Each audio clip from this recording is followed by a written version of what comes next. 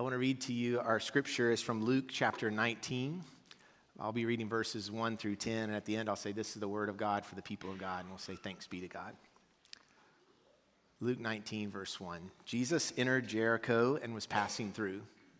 A man was there by the name of Zacchaeus. He was a chief tax collector and was wealthy. He wanted to see who Jesus was, but because he was short, he could not see over the crowd. So he ran ahead and climbed a sycamore fig tree to see him, since Jesus was coming that way. When Jesus reached the spot, he looked up and said to him, Zacchaeus, come down immediately. I must stay at your house today. So he came down at once and welcomed him gladly. All the people saw this and began to mutter, he's gone to be the guest of a sinner. But Zacchaeus stood up and said to the Lord, look, Lord, here and now I give half of my possessions to the poor. And if I have cheated anybody out of anything, I will pay back 4 times the amount. Jesus said to him, today salvation has come to this house because this man too is a son of Abraham. For the Son of Man came to seek and save the lost. This is the word of God for the people of God. Thanks be to God. We're going to sing through a chorus of a song that's called Open Our Eyes. We're journeying into a season now, if you'll join us, as we head towards Easter. It's a season called Lent, where we're preparing our hearts for the resurrection. And the way that we're going to do that here at Providence is week after week say, we want to see Jesus. We want to see Jesus. Some of you have heard that there is a revival movement going across our land. It's a pivotal point in our time, this age, and in our nation. And as we said last week, if there's a revival in America, we want to be in it. And we sense and see that happening in this place. But we want to take a humble posture before God, which is just to say, we want to see you. So let's sing together. Open our eyes, Lord. We want to see Jesus, to reach out and touch it, to say that we love Him. Open our ears, Lord, and help us to listen. Open our eyes, Lord. We want to see Jesus.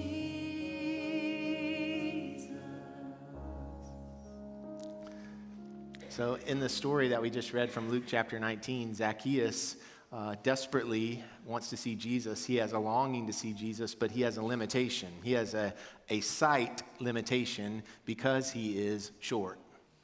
And so Zacchaeus is known for all these centuries for being a short man. But really, the reason that we know about him is because he wanted to see Jesus.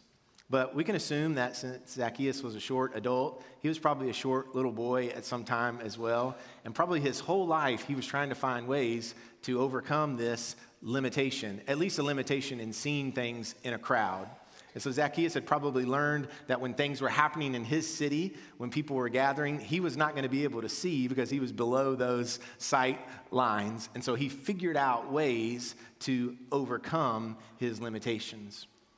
In life, when we have limitations, we see people who learn how to be overcomers, people who find a way, who run ahead of the crowd, and in Zacchaeus' case, literally rise above the crowd by climbing up in a sycamore fig tree. I was 8 years old when I was found out that I had a sight limitation. I knew that I'd had it for some time, but I had figured out ways to get around it, figured out where to sit in the classroom so I could see the board. I would do this one eye closed thing that finally got the attention of my parents. And I remember on a Sunday afternoon, actually after church, they set me up in the kitchen and they took an advertisement out of the Sunday paper, which there was papers that came to our homes, had all this information in it. And we looked forward to it. And they took out this advertisement. My dad stood on the other side of the kitchen, and they asked me to read the words, and I couldn't read the words. And so they took me to Dr. James T. McCord, who at the time was the only optometrist in Mount Juliet, in what I thought was the oldest building in Mount Juliet down by the railroad tracks. This is before the Christmas place and Dunkin' Donuts. It was just Dr. James T. McCord and the funeral home. And when I got out of the car, I wasn't even sure which one we were going into. We went in, and he took me back into this dark room in the back, and I had to read letters, and that's the first time somebody told me that I had a sight limitation. He said that I was nearsighted, which means I could see things close up, but I couldn't see things far away. And back then, in the mid-1980s, there were 2 pairs of glasses that they offered to kids in the Mount Juliet optometrist shop. One of them had Mickey Mouse ears on the side here, and the other was this very dark brown plastic large pair of glasses. If I wore the Mickey Mouse ears in the Gladeville Elementary, my social career would have been over. And so I chose the dark brown plastic pair. I have a picture of what I looked like. Okay, let's take that down now. You've seen enough. I got on the bus after wearing those glasses my first morning at school. I knew that I was doomed, but it turned out that I was. It was the first time anyone had ever called me Four Eyes and all kinds of other, creative names that kids from Gladeville came up for a guy that looked like that. I walked into my school dejected. I sat down at my desk, and I could feel my teacher, Miss Lowe, leave her desk before class started and make a beeline to me. She walked straight to me, and most of you guys have heard me say that Miss Lowe said right into my ear, "Cool glasses." Most of you probably also know that Miss Lowe is a liar. But the reason that I tell this story over and over, I had to ask myself this: why do I tell this story over and over? One, those glasses changed the way I could see. Number 2, those glasses changed the way I looked. And number 3, the main reason I tell it is Miss Lowe changed the way I looked at myself. And so I'm not sure why I did that day, but I chose to believe, to push all my chips into the middle of the table, that what Miss Lowe was saying about me was the truth, and what the guy on the bus said was not. Now, I'm not sure why I chose that, probably because of her authority and my trust in her and the love that I felt coming from her. And in the Zacchaeus story, this sycamore fig tree, which becomes famous, is notable because it changes Zacchaeus' ability to see. It changes the way that people look at him, a grown man hanging from a limb in a tree, but mostly because Jesus changes the way that he looks at himself. And Zacchaeus that day pushes all his chips to the middle of the table, which is what some of you are considering doing right now with Jesus. And he says, I'm going to believe that what he says about me is true, and I'm going to let everything else fall away. And that moment happened all because Zacchaeus wanted to see Jesus. He was a notable scoundrel, somebody that people thought low of. They didn't even want him in their town. But he decided that he wanted to see Jesus. If Jesus was coming through, he was going to do whatever it took. And I know that there are people here today and worshiping with us online who want to see him. You feel a desire in you, a longing in you. You don't even know where it's coming from, but it's changing your behavior. It's causing you to fill up this room and, from what I've heard, make quite a mess of the parking lot right now. Why? Why? Because we have a desire that is in us to see him, to glimpse him. I also know that most of you are quite familiar with your limitations, that I probably don't need to recite them for you or point them out to you. For some of you, they're as familiar to you as something that happened to you in the 3rd grade, and they've been with you a long, long time. But I also know that in this room are a bunch of overcomers. I know the stories, and I know that you've figured out ways to rise up and keep going and get higher. But I also know that overcomers get tired. And that when you have to pull yourself up over and over, when you have to find the next tree to climb, when you have to get around the crowd, when you have to deal with all the voices, that over time you can become quite fatigued.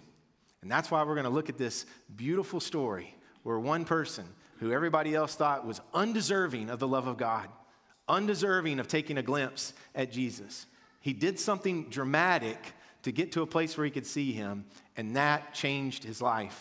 And I would propose to you today, I'm seeing it happen in real time, that if you are willing to run ahead of the crowd, maybe even do something foolish like climb up in a tree just to get a glimpse of Jesus, it could change everything for you. And it won't necessarily be because of your action to get to the top of the tree, but because of what Jesus will do when he meets you in that moment. So I want to read to you again some of those verses of Zacchaeus' story so we can get a deeper understanding, because our heart's prayer for this next season at our church and in our community is that simply we would say, I want to see Jesus. And what would happen if we all have that same compulsion and that same recklessness to get to a place where we could see him? So here's verse 1 again. Luke 19, verse 1 says, Jesus entered Jericho and was passing through. Jesus did not live in Jericho. Jesus didn't go to Jericho very much. It was nowhere near the Sea of Galilee where he did most of his ministry. It was nowhere near Nazareth where he grew up. It actually wasn't even that close to Jerusalem, and it's a dangerous trek by foot through a wilderness and through a desert to get to the place in Jericho. But he did pass through. The reason I think that's significant for us is because, as we've been talking about just the last week or so, we sense Jesus is passing through our land. There might be evidence to say, man, there's not a lot of good things going on there, but we know that Jesus is coming through. And so what will we do when Jesus passes through where we live? Verse 2 says, a man was there by the name of Zacchaeus. He was a chief tax collector and was wealthy. The name Zacchaeus in Hebrew means pure or innocent, but Zacchaeus, we find out, is anything but. He's a chief tax collector, which means as a Jew, he had put himself on the side of and aligned with the empire that his people were being oppressed by. He's someone that found privilege, and yet his countrymen and women, his brothers and sisters, were not. It did not lead him to be looked upon highly. He was a tax collector, which in those days, he would take the appropriated amount from the people in their taxes, but he would also put an upcharge on it, an interest, a tax on top of the tax, so that he could get wealthy. And that's how Zacchaeus lived his life. Sure, not everybody liked him, but he was doing okay. He was wealthy. However, in verse 3, it says that he wanted to see who Jesus was. He had heard, like many of the other Hebrew people, the Jews in that land, that this Jesus was special, that he was different, that he was working miracles, that he was changing people's lives, and he was getting the attention of not just individuals, but crowds. And when Jesus came into Jericho, there was going to be a big crowd gathering around him. And so Zacchaeus knew that he was short, and so he could not see over the crowd. So maybe like you, maybe like me, he knew of his longing to see Jesus, but he also knew of his limitations. What was keeping him from seeing Jesus. Verse 4 says, so he ran ahead and climbed a sycamore fig tree to see him, since Jesus was coming that way. He simply found a tree in the city so that he could get up a little bit higher. Jericho is a really interesting place in the world still today. It's noted for something. It's noted as being the place that people have lived in for the longest continuous time. So there are more historic cities or ancient cities than Jericho. But there's nowhere in the world that people have lived so long and still live there today. People have lived in Jericho and still live there today for the last 10,000 years. It's a very historically significant place in the world. However, it's found in the middle of a desert. It's in the Dead Sea Basin at 850 feet below sea level. But the reason Jericho is there is because a spring, a large spring, has fed Jericho for forever. And it is an oasis in the desert. Still today, if you go there, you will be driving through the desert and you would suddenly see all this greenery. And so that's why people have always lived in Jericho. And there's many significant biblical accounts that happen in this city. And so Jesus shows up close to the Jordan River, where maybe he was going to see John the Baptist or another one of those baptisms. But he stops in Jericho. He's passing through. And in that city, there are trees. And actually, today in Jericho, there are trees that have been in Jericho for over 2,000 years, which means that there are trees that were there when Zacchaeus and Jesus were there. And there's one tree on the corner of a street that they've been saying is the tree that Zacchaeus climbed all that long ago. I took a picture of it when I was there a few years ago. Now, whether or not that's the exact tree, that would be very difficult to verify. But what I'm saying is, sometime early on, they said this is the spot where Zacchaeus climbed the tree, and the people there kept saying it over and over. And I thought it was cool to see it, because if you're a kid who climbed trees, and you picture that tree maybe 2,000 years ago, you would think this is a perfect tree to climb up.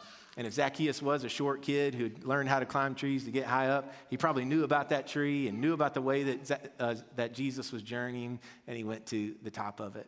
And it says, when Jesus reached the spot, this is the next verse. And I love that line, when Jesus reached the spot. Because you know what the thing is about spots? You know what happens in spots? Things happen in spots. That's the deal. It's like, this is the spot where it happened.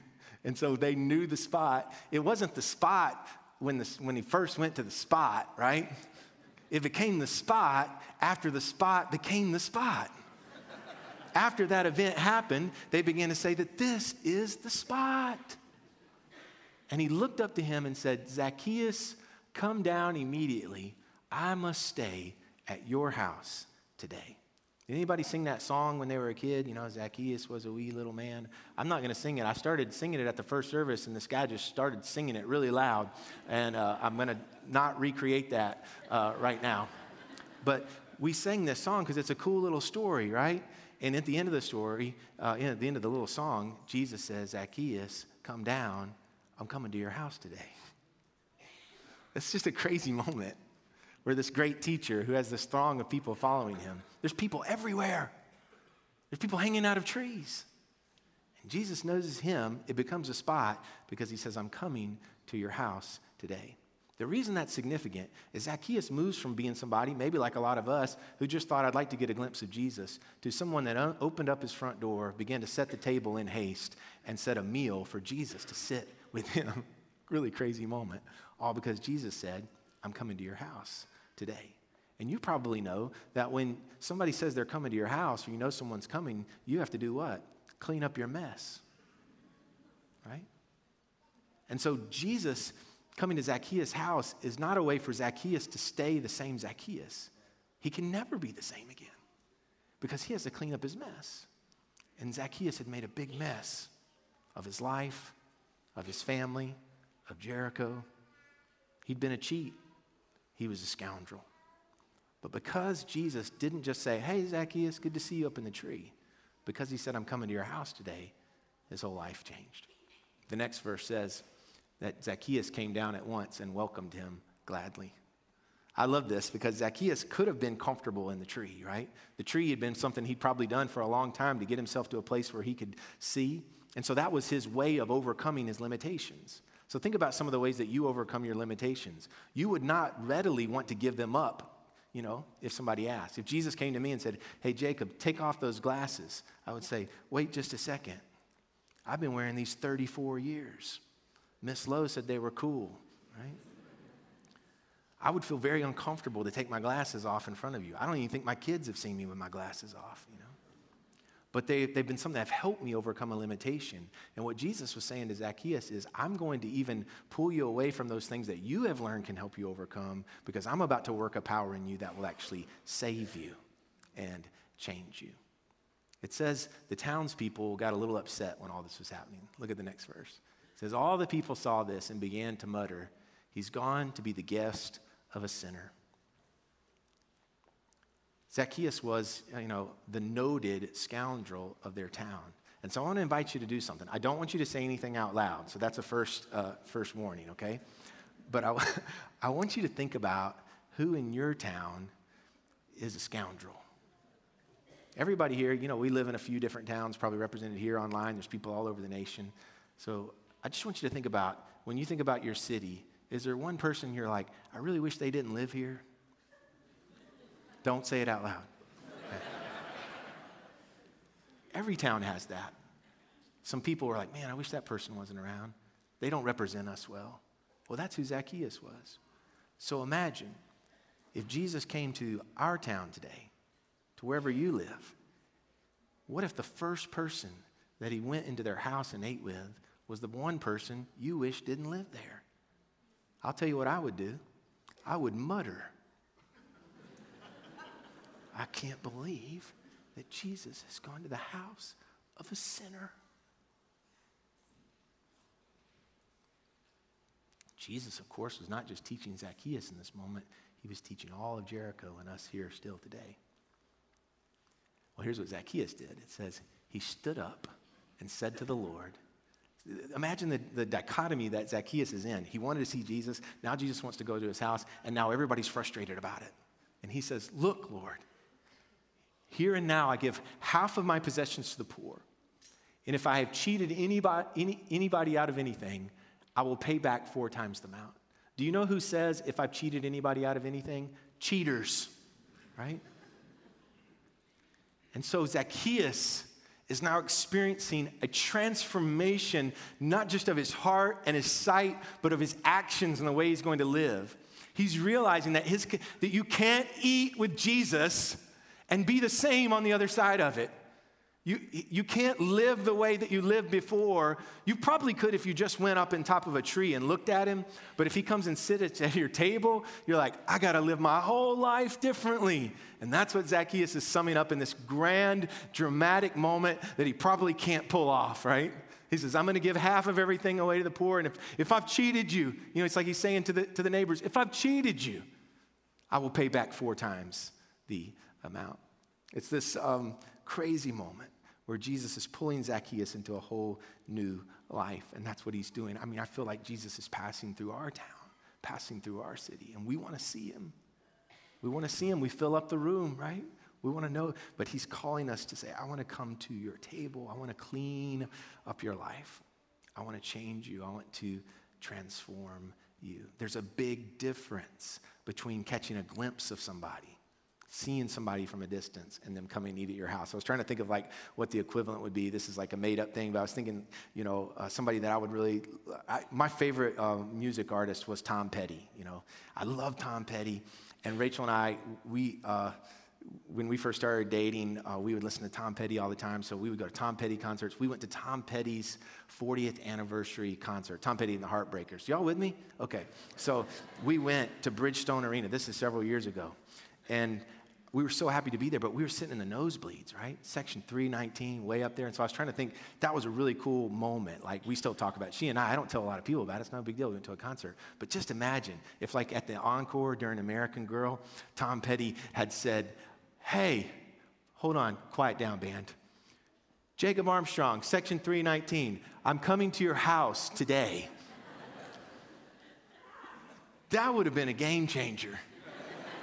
I kind of imagined it a little bit this week. I walked through it, We get Tom in the Honda Odyssey, in the parking garage. Like, hey, Tom, no smoking in here, bro. And we're heading back to Gladeville. I mean, if that had happened, I would tell that story more than the cool glasses story. I would tell it all the time. But it didn't happen. I just sat way far away. It was a great moment. It was cool to see him, to be in his presence. But Jesus, when he sees, did I just make the equivalent of Tom Petty and Jesus? I don't think so. It's just a story. Jesus called Zacchaeus, and he didn't say, I'm proud of you for running ahead and climbing the tree. He didn't say, high five, I did come through Jericho. He said, Zacchaeus, come down. I'm coming to your house today. And then this is what Jesus said in Zacchaeus' house. He said, today, salvation has come to this house, because this man too is the son of Abraham. For the Son of Man came to seek and save the lost. Jesus gives his mission statement to Zacchaeus. Who is Jesus? He's the one who came to seek and to save the lost. Who is Jesus? Don't mistake it. Don't get confused. No matter what you see going on in the world, no matter what you see going on in the church, no matter what you see going on with religious people, Jesus came to seek out and save lost people. Don't mistake it. Even if I get it wrong, don't mistake who Jesus is. He's someone who came to seek out and save lost people. He cared about people with limitations. He cared deeply about scoundrels. He didn't care about what the city said when he encountered them. He brought them. He invited himself to their table. And so Zacchaeus' action of opening the door and setting the table and getting his food there and sitting down with Jesus, it changes our understanding of who he is. Jesus came to seek and save the lost. And so if you are very aware of your limitations and the things that are keeping you away, I want you to know that Jesus can overcome any of those things. He can change the way that you look at yourself. He's the one who can do it. And so what we're going to do here at Providence, I hope that you can join for the next several weeks as we go towards Easter, is we're just going to look at people who wanted to see Jesus, and we're going to look at what Jesus did in their midst. And I believe that it will be a way that we can be in step with the revival and the movement of God in this land. We're going to pray that we could see Jesus. So I want us to sing that chorus again just a couple of times through. This will be our prayer, a bunch of people in a room, a bunch of people online, our prayer of wanting to join the movement of God as he passes through our land.